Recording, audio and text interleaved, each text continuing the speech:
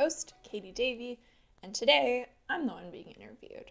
We just celebrated our 6th full month of this project, so I wanted to take the opportunity to flip the script a bit. We asked you on social media what questions you'd like me to answer, and then I asked my lovely partner Paul if he would take these questions, as well as some of his own and interview me. We chat about a wide range of topics, including our current TV and book recommendations, so stick around to the end to hear that. This is also the first episode since we launched our t-shirt campaign. If you haven't had a chance, head over to femwonk.com/buy and check out our A Woman's Place is in the House t-shirt. This is our way of positively contributing to the dialogue leading up to the 2019 federal election. We want to see a House of Commons that is more representative of the actual population of Canada. This is also something that we've heard time and time again from guests on our podcast, so this won't be a surprise to you. We do know, though, that a t-shirt campaign isn't necessarily going to change the hearts and minds of our fellow Canadians, which is why we'll also be donating a portion of our sales to Equal Voice Canada. So head on over and show your support. All right, into the interview. So, very special guest today. Paul, my partner, is going to be interviewing me, which is a bit of a different flavor for the episode. Really thankful that he's agreed to do this. My mindset was kind of, who's the person that knows me the best and can kind of really get into a deep conversation with me about some of the things that listeners are interested in knowing a bit more about. So with that, I will pass it over to Paul to get him to start the questions. Thanks so much, Katie. I have to say I'm a bit nervous, but I think talking about you is going to be pretty easy, or having a conversation with you. Is that any different talking about me than what we normally do? Fair enough. Yeah, we have years of practice. Okay, so should we just kick things off then? Totally. Okay, so I think the question I want to kick off with is, in the last year, a lot of things have happened to you, but also, happened to us. One of the big ones was we worked on Brian Gallant's re-election campaign, and I had the opportunity to go out to New Brunswick and do that with you. We obviously didn't get the outcome we wanted, and that was tough for both of us. I think for you a bit harder. But since then, not only have you started FemWonk, but you became an Action Canada fellow. You joined the youth working group on gender equality. You got to go to Vancouver and attend a Women Deliver conference, and you became a coach for the Women's on Boards organization. And I sort of felt happy to have sort of a front row seat to see you take on all those activities. Can you talk a little bit about, how after the loss during the election campaign, how you said, here's what 2019 is going to be about for me? Yeah, that's a really interesting question, and I think one that is probably on the minds of a lot of folks right now as well, leading up to the federal election. And I think actually this was something that lots of folks across the country were grappling with, because we've seen interesting changes in governments across the country. For me, honestly, I started FemWonk in November, and the election happened at the end of September. And then, of course, there was the 6-week period of who's going to form government, the hung parliament stuff, which was fun and interesting within its own right. But for me, honestly, I was really feeling, even before the election, that I was ready to kind of stretch my wings a bit more and to be taking on more and different roles and responsibilities in my own life, and perhaps had things had gone the right way, or the way I wanted them to, is maybe a better way of putting it. Just taking on different roles within the government in New Brunswick as well. So I think those things were already in motion for me. I was already thinking about how I wanted to kind of start the next phase in my life, and why I really wanted to spread my wings a little bit more. So that's really why I kind of started FemWonk. But by doing that, it did give me a bit more kind of confidence, actually, to just honestly apply for things. Because again, you mentioned my master's, Action Canada, the Girls on Boards program, like everything you mentioned, it was by and large applicant based. And so I just honestly took the mindset of I'm just going to apply, and worst thing that happens is, somebody says no, but without applying, I'm the one saying no already. So that was kind of a mindset I was in. And really, it's been a phenomenal experience. I really feel like I have been stretching my wings, getting more confident, learning things that I didn't even know I didn't know, and even just getting to explore different parts of the country, which has been so transformational for me. You mentioned going to Vancouver, and being from New Brunswick, it's pretty darn expensive to get out to Vancouver, so it's not really an opportunity I had. And so to really just experience in the actual space some of the real challenges that exist in Vancouver right now, whether it's homelessness, whether it's addiction, whether it's housing prices. I guess I experienced that to a lesser extent there, and hearing how folks are dealing with that firsthand really gives me both perspective and just a different understanding than just being talking about the numbers from some other place. So I don't know if that exactly answers what you were trying to get at, but basically I guess my advice maybe is bet on yourself and apply for things. If you don't, you're the person saying no, it's not the other person or the person kind of on the other side of the application. And I actually think that that's worse, like you're not taking a chance on yourself. And then just be willing to fail, because when you're willing to fail, you actually, I think, grow more, and you get out of your comfort zone. So that's what I've learned, I guess, in the last kind of 6 months to a year. And I don't know, we're on a journey, so we'll see. I think that's great. And I guess for the audience, Katie and I had the opportunity to go up to Vancouver together, which meant a lot to me because I had spent about 5 years there since before moving to Ottawa, and it's probably one of my favorite places. Although we met out in Nova Scotia, so I've also got a special place in my heart for Atlantic Canada as well. So when I was 26 years old, I was actually I'd moved out to Vancouver for the first time, and I was cooking professionally, and I was actually working in a bit of a sort of trendy food cart scene had just started out. And that's when I decided to take sort of my plunge into politics. And I know that now you're coaching sort of young Canadians. What advice I think you've already sort of said it a bit, but what, when you're talking to the mentors or the people you work with, what sort of specific advice or questions are you getting from them? So I think what I just mentioned before are really key aspects to that. Talking to a young person about betting on themselves is something I think that's really empowering, and a lesson that sometimes we often learn a bit too late in life. So that's a big one. I talk about betting on yourself, but I also talk a lot about knowing what you don't know and meeting people where they are. A lot of folks that I do work with are progressively minded, and of course right now we're seeing, whether it's here in Canada or in our neighbors to the US, we are seeing a rise in divisive debates and conversations.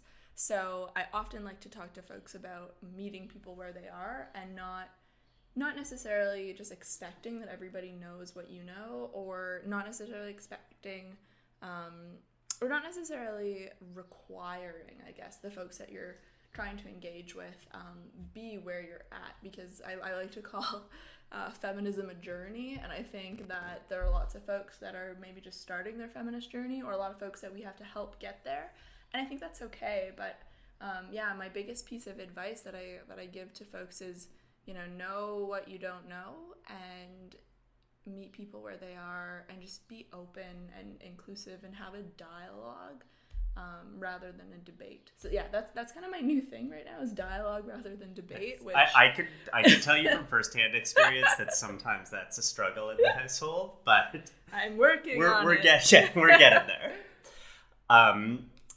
Okay, so we're talking sort of about the present and decisions that you're making right now and some of the people you're working with are making. Maybe let's look back first. What are the things that happened in the last 10 years, sort of in the world or to yourself, that have inspired you the most, that have got you fired up? Interesting. I really do think that I think my life would perhaps be very different had I not tuned into the kind of political world when I did. So I say that, I guess, with the background. So when I was even in high school, I was not talking about politics with my peers. I was not even really talking about the news or current affairs.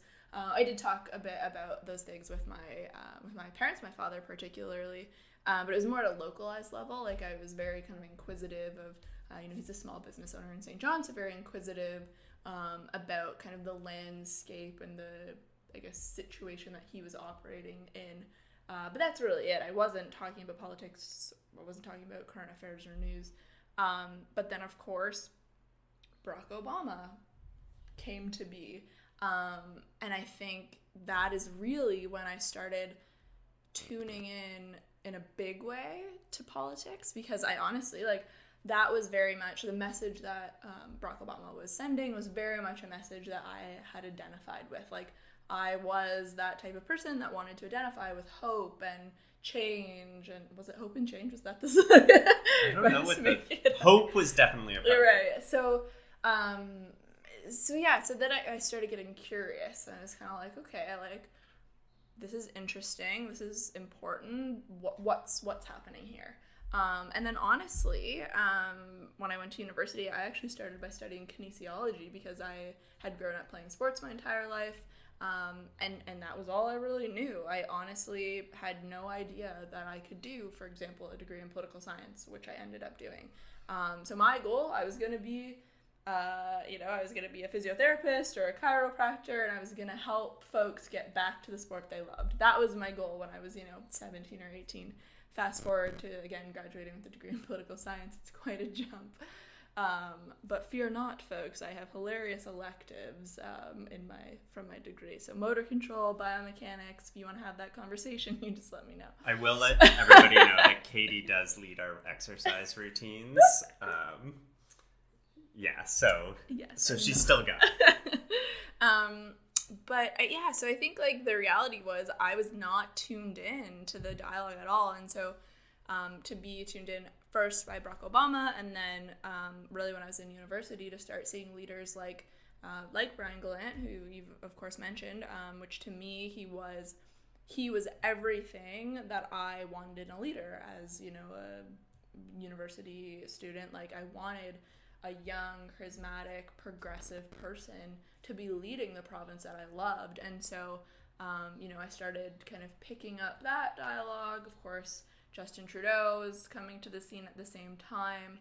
And so I really think, honestly, had those three leaders not been leading at the time they were during my formative years, I honestly don't know that I would have engaged in politics in the same way that I have.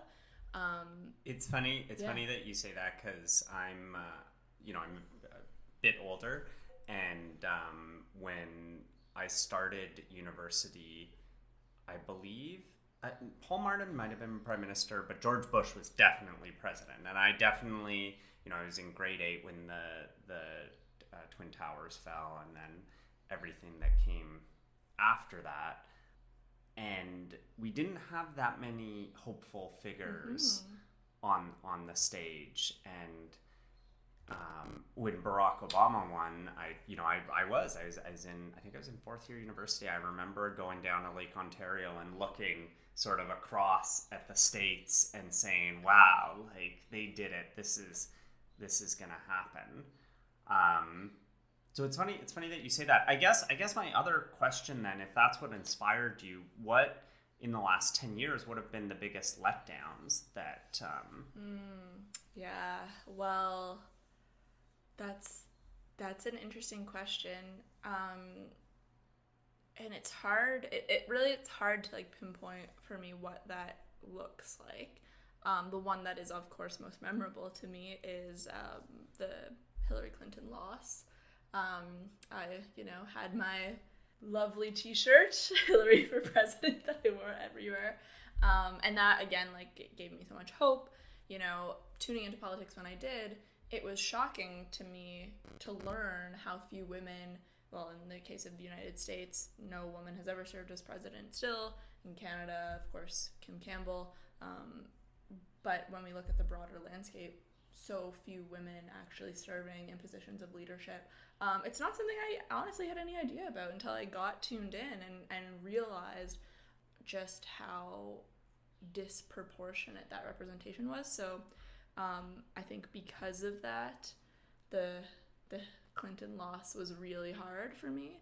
But as I go back to sports, I did competitive cheerleading for my whole life, and one of my coaches used to always say, a setback is a setup for a comeback.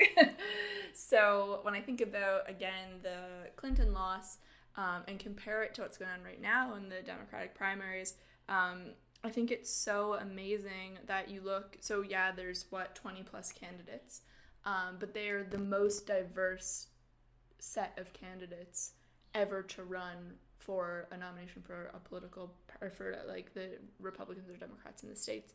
Not only are there, multiple women from all different backgrounds running, but you also have, a diverse set of other folks running as well. So although that was a big letdown for me, I look at what's happening right now with the Democratic primary, and I honestly don't think we would have the same slate of candidates running had Hillary Clinton not run for president and won the popular vote, right? Just 3 years ago. I don't think that we would have the same slate of candidates as we do right now. So yes, it was a letdown, but I'm hopeful. And I think that's broadly the case. We're seeing terrible things happen across the world right now when it comes to democracies and politics and alt-right parties kind of leading the charge. But I think that galvanizes folks against a cause. And again, the U.S. is such an easy example, but you see amazing folks like AOC and others who have come up in really protest to that alt-right movement. So yeah, letdowns, but setback is a setup for a comeback. Love it. And as an aside, I'll say one of the first times I came out to New Brunswick, and we went to one of to a party with a lot of your colleagues. Your boss at the time put a YouTube video of Julia Gillard on the TV. Yeah. Turned off the music. It was just speech by Julia Gillard, the former Prime Minister of Australia. Only woman to serve in that role, yeah. The only woman to serve on that role, and you actually got to meet her in Vancouver. Can you speak a little bit about why she inspires you so much? Yeah. So, yes, if any of my colleagues are listening, will be like, what gathering was that? That happened at every single one. Yes, so Julia Gillard, I got to meet her at Women Deliver in Vancouver. It was a hilarious interaction. I was so tongue-tied. I don't think I even introduced myself. I just was like, hello, thank you so much for being here. Photo autograph, please? Smile. It was so bad.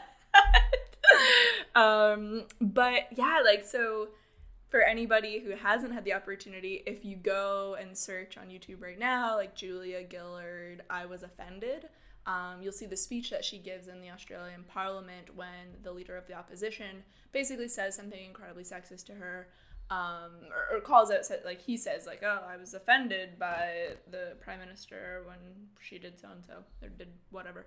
And then she goes on this big speech that's amazing when she's like, I was offended when the member opposite said this, and I was offended when the member opposite did this, and just outlines all of these incredibly sexist things that she's had to endure as the Prime Minister. And it's just such a powerful thing to watch her call out the blatant sexism that she was facing in that role. And so I just think that that's so powerful. And honestly, the reality is a lot of women in power don't necessarily take that same approach. And I think it is because we still live in a system where it is so hard for women to get to the top role that when they're there, it's very hard for them to actually like embrace their womanhood, but rather embrace the role that this has always looked like. I don't know if that makes sense, but basically, you know, like embrace kind of the stereotypically masculine traits that have led to getting to that position. So it's an amazing speech. It's so great. And then unfortunately she did lose the following election, but she's now doing amazing things on global education and yes. And I think what's so great, you know, with figures like President Obama and Julia Gillard, but also you know, yourself. I think it's okay if I plug you, but probably the listeners to this podcast is that, you know, there are these injustices, and it's so good to see when people just draw a line in the sand and are like, we are not going to tolerate this anymore. And unfortunately, it doesn't always work, but it does. Those people have certainly changed my perspective, and I think I'm hearing that they've changed your perspective, and we can take that torch and the baton and get it a little bit further down the field. And I do really think, again, in the opposition to the alt-right parties coming to power, again, the US is just such a prime example, but for me, I cannot tell you how much seeing a politician like AOC in that position and calling out injustices in power at every single turn in such an authentic way, in such a real way. Like, I cannot tell you what impact that has had on me, on really understanding the types of folks that I want to represent me. Like, I don't want people that, you know, just look at the polling and do what they think people want. I'm sure maybe there is some of that, of course, but like, I want authentic politicians that are willing to call out power and call out injustices and not just play the game. But honestly, it's been so much easier to realize that when we've seen folks like AOC and others do it in a way that is working, right? It's not like, oh, sorry, she's just, you know, yelling and screaming. I mean, she gets a lot of that, but it's just so empowering to see leaders like that. I think, just so everybody knows, it's a beautiful day in Ottawa right now, and we finished our deck. Our landlord was renovating it, and we just got some really nice lawn furniture. So both of us are feeling very hopeful. So let's assume we get more people like AOC and Julia Gillard, and people of this. Well, I guess AOC is our generation, which is great. Totally. They keep standing up. Let's look at down the field. Let's look at 24 years in the future. You'll be 50 at that time. God.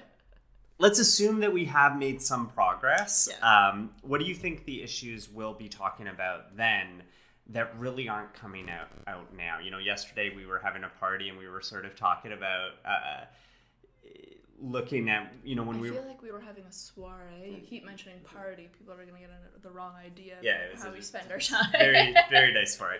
But we were talking about some of the issues our families encountered with, you know, some members of the family who came out or who decided that they're not, you know, they want to identify as a gender other than the one they were born into, and the struggles faced there, and it was messy, but it was those were a dialogue. Those were actually hopeful conversations, I think.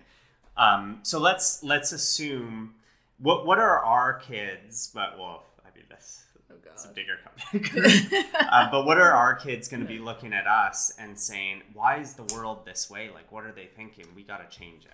Yeah, that's so interesting, because I do think, and as I was mentioning earlier, like the meeting folks where they are, I do think it is so important to understand folks' context, right? And not just say, you know, this person is wrong because, but rather say, you know, this person, through, in many cases, no fault of their own, has grown up in this type of community with this type of people, with this type of education system, and all of those things, right? So I think it will be really interesting to understand where we rank on that spectrum based on the progress that happens over the next 24 years. Well, it doesn't really make sense as I said it out loud, but I think, honestly, one of the biggest things that I wish that we wouldn't be talking about in 25 years, but I do think we will still be, is figuring out how to build a new economy, and an economy that is not entirely based on capitalism, in a way of,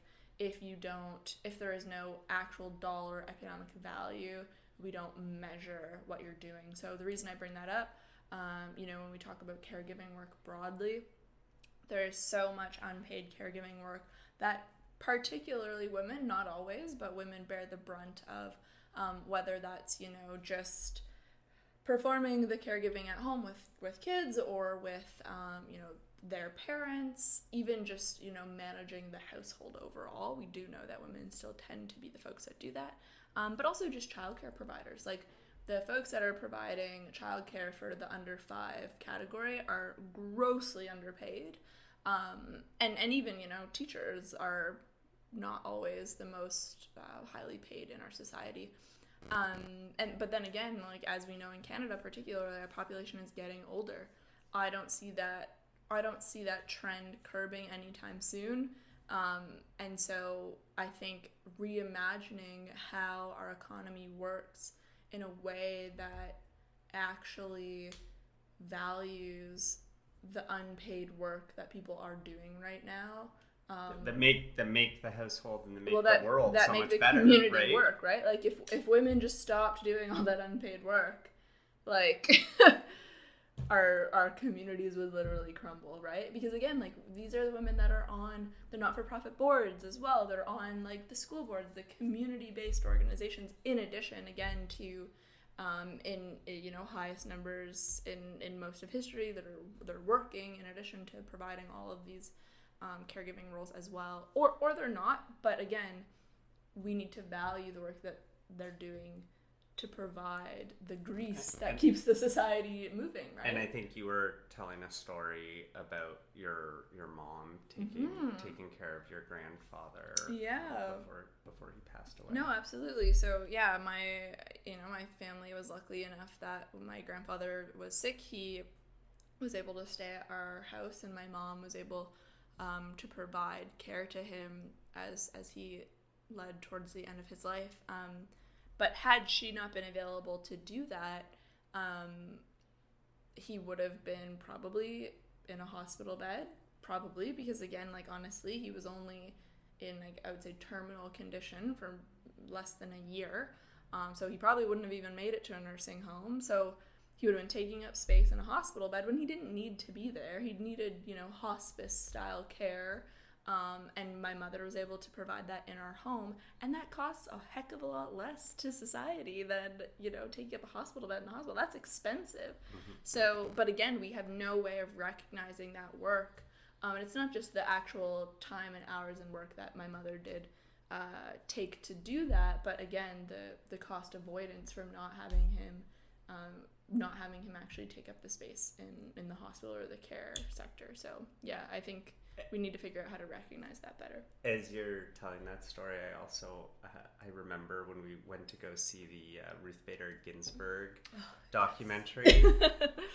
One of the cases. No, that wasn't the documentary. That was the actual movie. Yeah. The movie, the drama. But one of the cases was that she used to get gender rights to be sort of fundamental rights was a man, probably like a 40, 50-year-old man, who took care of his mother as she was passing away, and he was ineligible for a tax credit that the U.S. had, and like the caregiver credit or something. And Ruth Bader Ginsburg not only won the case, but a big part of the story was just getting the case to happen, and she was relentless in that. And that shows, I think that shows you that these sort of issues, they're certainly systematic, but they're not so big that they can't be conquered if somebody or a group of people say, we want to tackle this. And I think that raises also such a great point. Like, I think there are two major issues kind of within, like, issues is not the right word, but in the feminist movement, what we don't talk about enough is the way that, because again, feminism is literally just equality for all. That is the definition. But we don't talk enough about the fact that, you know, male suicide rates are incredibly high right now. We don't talk about the kind of interesting, I guess is not the right word, the kind of terrible exodus of young men out of the kind of labor sector based on, you know, the kind of oil and gas jobs, mining jobs, things like that, without being able to reintegrate back into the workforce due to lower or underskilled education, like things like that. We don't talk, or even the over incarceration of men. So I think we need to do a better job at identifying the statistics, on the other end as well, and saying that feminism is, again, it's not about ensuring that women only have equal opportunities, but ensuring that no person based on their gender is discriminated against based on systematic barriers. So I think that that is such an important piece. But again, I think that means we also have to do a better job at engaging men in the dialogue. There's so many times where I go to a conference on women's equality or what have you, and every person on every panel says we need to engage men in this dialogue, and you look around the room and there's not a single man in the room. Like, we need to do a better job at with our own movement being more inclusive. So yes. So in the vein of doing a better job. But a great example, Paul, is, remember, for Women Deliver, I remember you asking me, being like, oh, men are allowed to go to that? And I was like, yeah, there are tons of men there. And but that's a problem, right? That's an issue that, you know, the largest global summit on women's equality, the automatic first thing that you thought was that men were not necessarily invited, right? And that, again, is no fault of your own, but that is an issue, and that's like the perfect example of us not being inclusive in our movement. I'm blushing there. I just want everybody to. I may have asked that, but I feel bad. But that's a perfect example, right? Okay, so I think both of us share this belief that we can do better, and I think we also share a belief that governments, provincial, federal, municipal, international sort of bodies, can and do play a big role in improving lives for citizens, for all citizens. Mm-hmm. And you actually had the opportunity in the New Brunswick election to be a part of the main group who drafted the platform for that election. Obviously, we're going into a federal election in October. What are you looking for in the platforms across the parties? What sort of things are you looking for and you're hoping to see? Yeah, so great time to plug. If anyone's listening and need help with their platform submissions, let me know.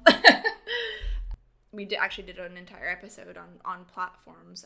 We were joined by a former cabinet minister in New Brunswick who has worked on, you know, probably every single platform and every single Liberal platform in New Brunswick for the last, 30 plus years. So that was a great episode because it really enlightened me as well on kind of what the key elements of like how to develop platforms and like, again, why it's so important to engage your membership but also your broader community. I think for me, there are three things I'm going to be looking at for the federal platforms. One, what new initiatives are coming forward? So one of the things that I've really started to notice, particularly in New Brunswick, the fact that we haven't re-elected a government nearly in my entire lifetime, is we're not seeing bold initiatives come forward. We're seeing tinkering around the edges because, the government is elected for 4 years. It takes them a year to figure out how the heck to govern. And then the last year they're spending on how to get re-elected. They have basically 2 years to figure out what they actually want to do and implement. So I'm going to be looking for bold new initiatives, things that will, like you mentioned, make the lives of Canadians better.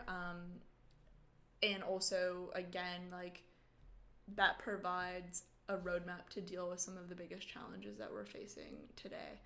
I think there's probably no question that we'll see pharmacare show up in probably 3 platforms. I would say the Liberal Party is on track to put something in their platform. Of course, the NDP will. And I assume the Green Party will as well. So that will be interesting to see what that kind of looks like. I'm going to be interested to see what parties are doing as far as talking about income inequality, because I think, again, like most of the world right now, we're seeing the 1% become the 0.0001%, and the folks that make up the 99% are not getting much further ahead. So I'm going to be interested to see what parties are bringing forward to actually address income inequality. And then I'm going to be looking really for, and this is not necessarily within the platform per se, but I'm going to be looking for how many candidates that each party is running come from a diverse background, particularly, of course, how many women each party is running. But again, we can't just continue to talk about getting more women elected. Of course, we need to. But I want to see, what the diversity looks like on every single slate, while also being cognizant of how parties are using that diversity. I don't want to see a weaponization of the diversity of candidates. So those are I would say the three things. Or I guess the other thing I'd be interested to see is how how they're reflected in platforms, because I think, I don't know, I think you would maybe agree, Paul, but a lot of folks, particularly youth advocacy groups, would say that one of the main reasons that the Trudeau government was successful in the last election was because youth turned out in massive numbers like they'd never have before. So I think it will be interesting to see what parties bring forward in their platforms around youth. I say that broadly because I think, like, when we talk about women's equality, I think we need to get past talking about, the traditionally women-specific issues. Same with youth. Like, youth are not one issue voters, either. So I'll be interested to see, like, how parties capture the youth vote as well. So, actually, just because you made that plug at the very start, for the listeners who are part of organizations or just active citizens, how do you have any advice for them on how to influence what's in a party platform, or just what's generally what the government chooses to prioritize on a day-to-day basis? Yeah, so I think, like, a good advocacy campaign cannot be, like, overstated. It's so important. And I think the three key things that folks need to think about when developing those are, one, clarity, consistency, and simplicity. Like the buzzwords, right? So what I mean by that is, again, when we talk about meeting people where they are, the reality is every single member of parliament, every single party, they're getting bombarded by citizens, by advocacy groups, by, lobbyists every single day, probably multiple times a day. We can't just expect them to know what we're talking about when we walk in and say, pay equity, right? Like, they've met with a million folks before you already today.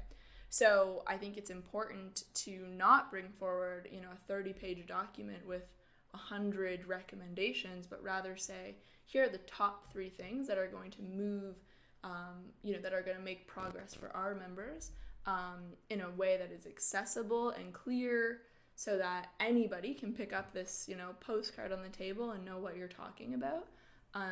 But again, that gets your message across. So don't assume people know what you're talking about. Make it short, simple, clear, and then just ensure that you're kind of consistently spreading that message over and over and over again on as many platforms as possible in the same way, so it kind of breaks through all of that, I think, that's chaos. Okay, so I think the last question I want to ask is, recently we got a deal on a TV which we installed in the bedroom. After moving in together, we quickly realized that having a laptop in the bed Paul, the state has no business in the bedroom of the nation. But it just became unmanageable, and both of us like to fall asleep watching a movie or a TV show. So what are you watching right now? Okay, so this is like, I feel like you can learn a lot from somebody by what their recommended picks are on Netflix. So I actually just finished watching Designated Survivor, which the latest season was really interesting to me. The first season was a bit of the kind of catastrophe, worst case scenario thing, but this third season was really interesting to me because they did a pretty good job at identifying the issues that folks are actually like talking about right now. They did a full episode on child marriage, but they did it in a way that wasn't like, oh, let's demonize the countries that are still supporting child marriage, but rather, this is actually something that's happening in the US, and here are both sides to the argument, essentially. So that was really interesting, and they did that in basically every single episode. So every single episode has a bit of a social flavor to it, and you see the parties kind of, the staff or whatever, debate back and forth on those particular issues. But they've also sourced real content and real videos from folks like that have them on YouTube or whatever. So they also did an episode on insulin costs. And they show these videos in the episode of, this woman talking about how she lost her son because he wasn't able to afford the insulin doses. And that is a real story from a real person. And they kind of make that disclaimer at the end, like, none of these videos have been edited.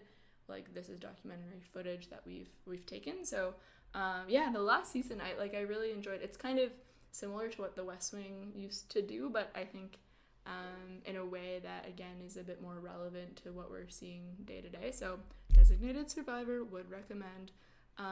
My guilty pleasures. I love comedy specials, love them. So anytime there's a new one, I put it on. And I just watched Glitter Room by Katherine Ryan, would highly recommend. She's a Canadian. She makes fun of Canada a little bit in Sarnia where she grew up, but I love comedy specials, so would recommend those as well. Love it. What about you? What are your Well, thoughts? I should let the audience know that we have dramatically different tastes in movies and books, which we get through. We don't worry about us. We've developed a way forward. But I'm definitely all about science fiction. Oh my gosh, yeah. And you things are. things to do with the future, which don't get that much play with you all the time. But so right now I'm watching Stranger Things 3, obviously, because it just came out.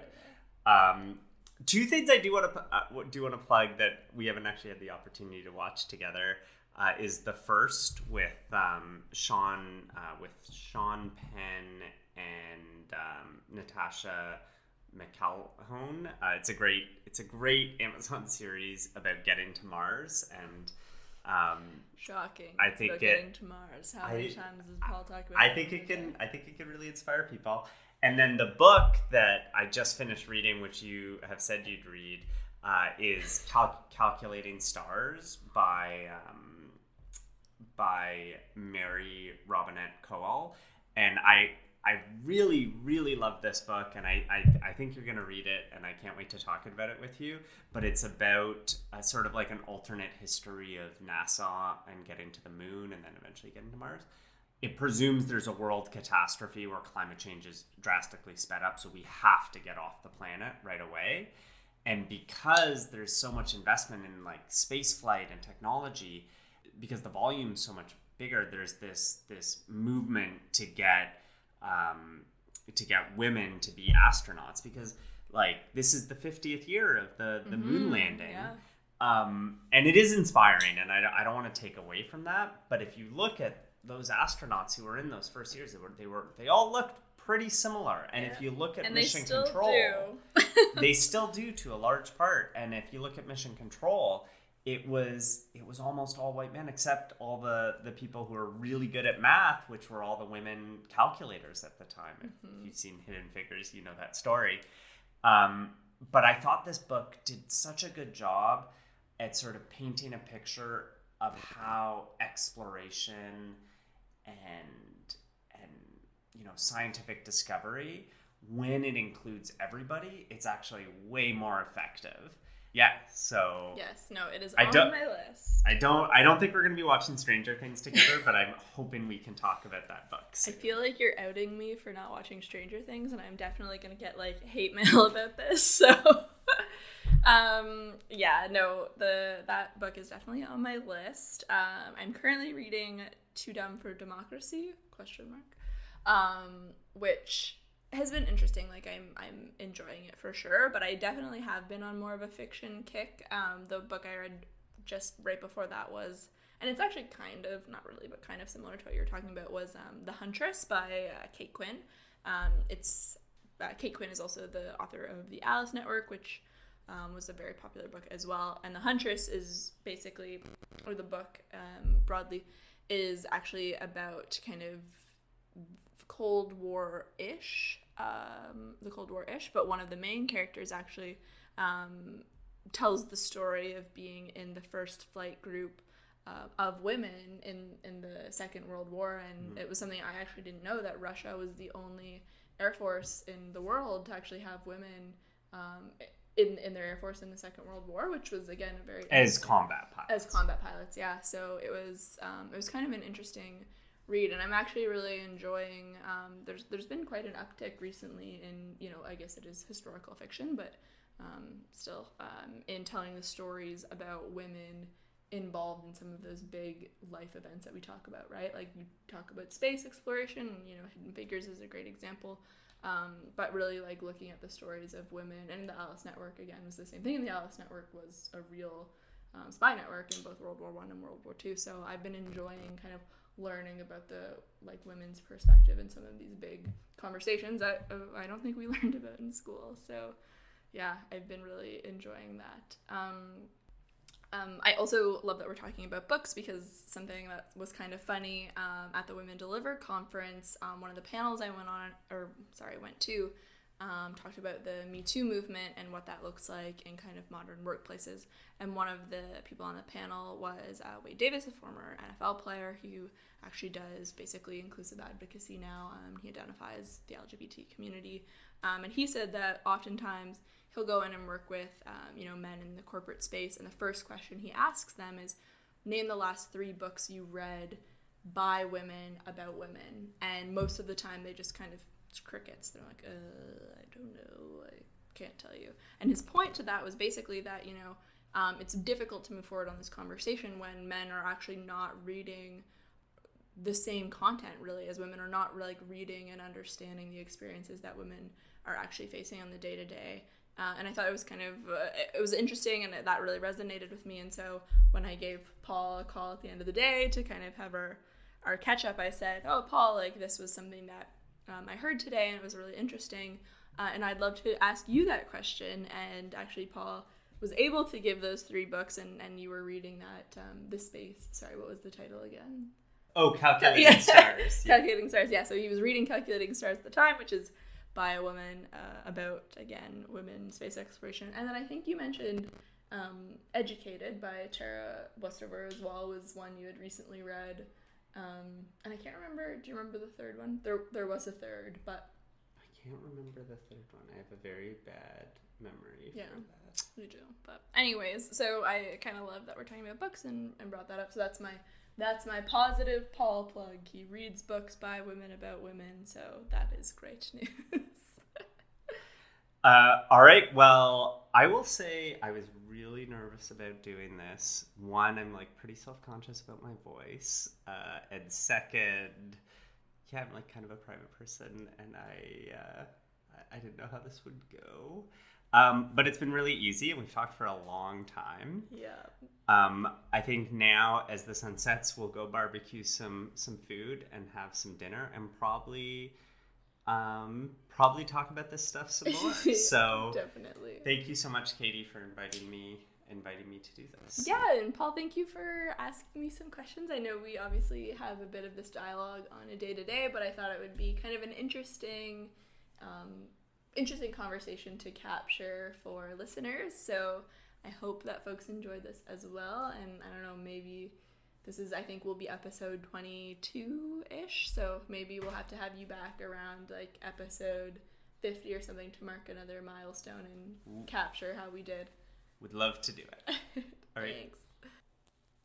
I just want to say, again, a huge thank you to Paul for joining this conversation and doing a great job at interviewing me. As always, if you want to keep up to date with what's going on, please follow us on Facebook, Instagram, and Twitter at FemWonk.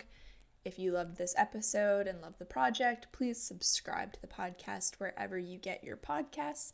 And we'd love to have a review from you, so please feel free to leave us one.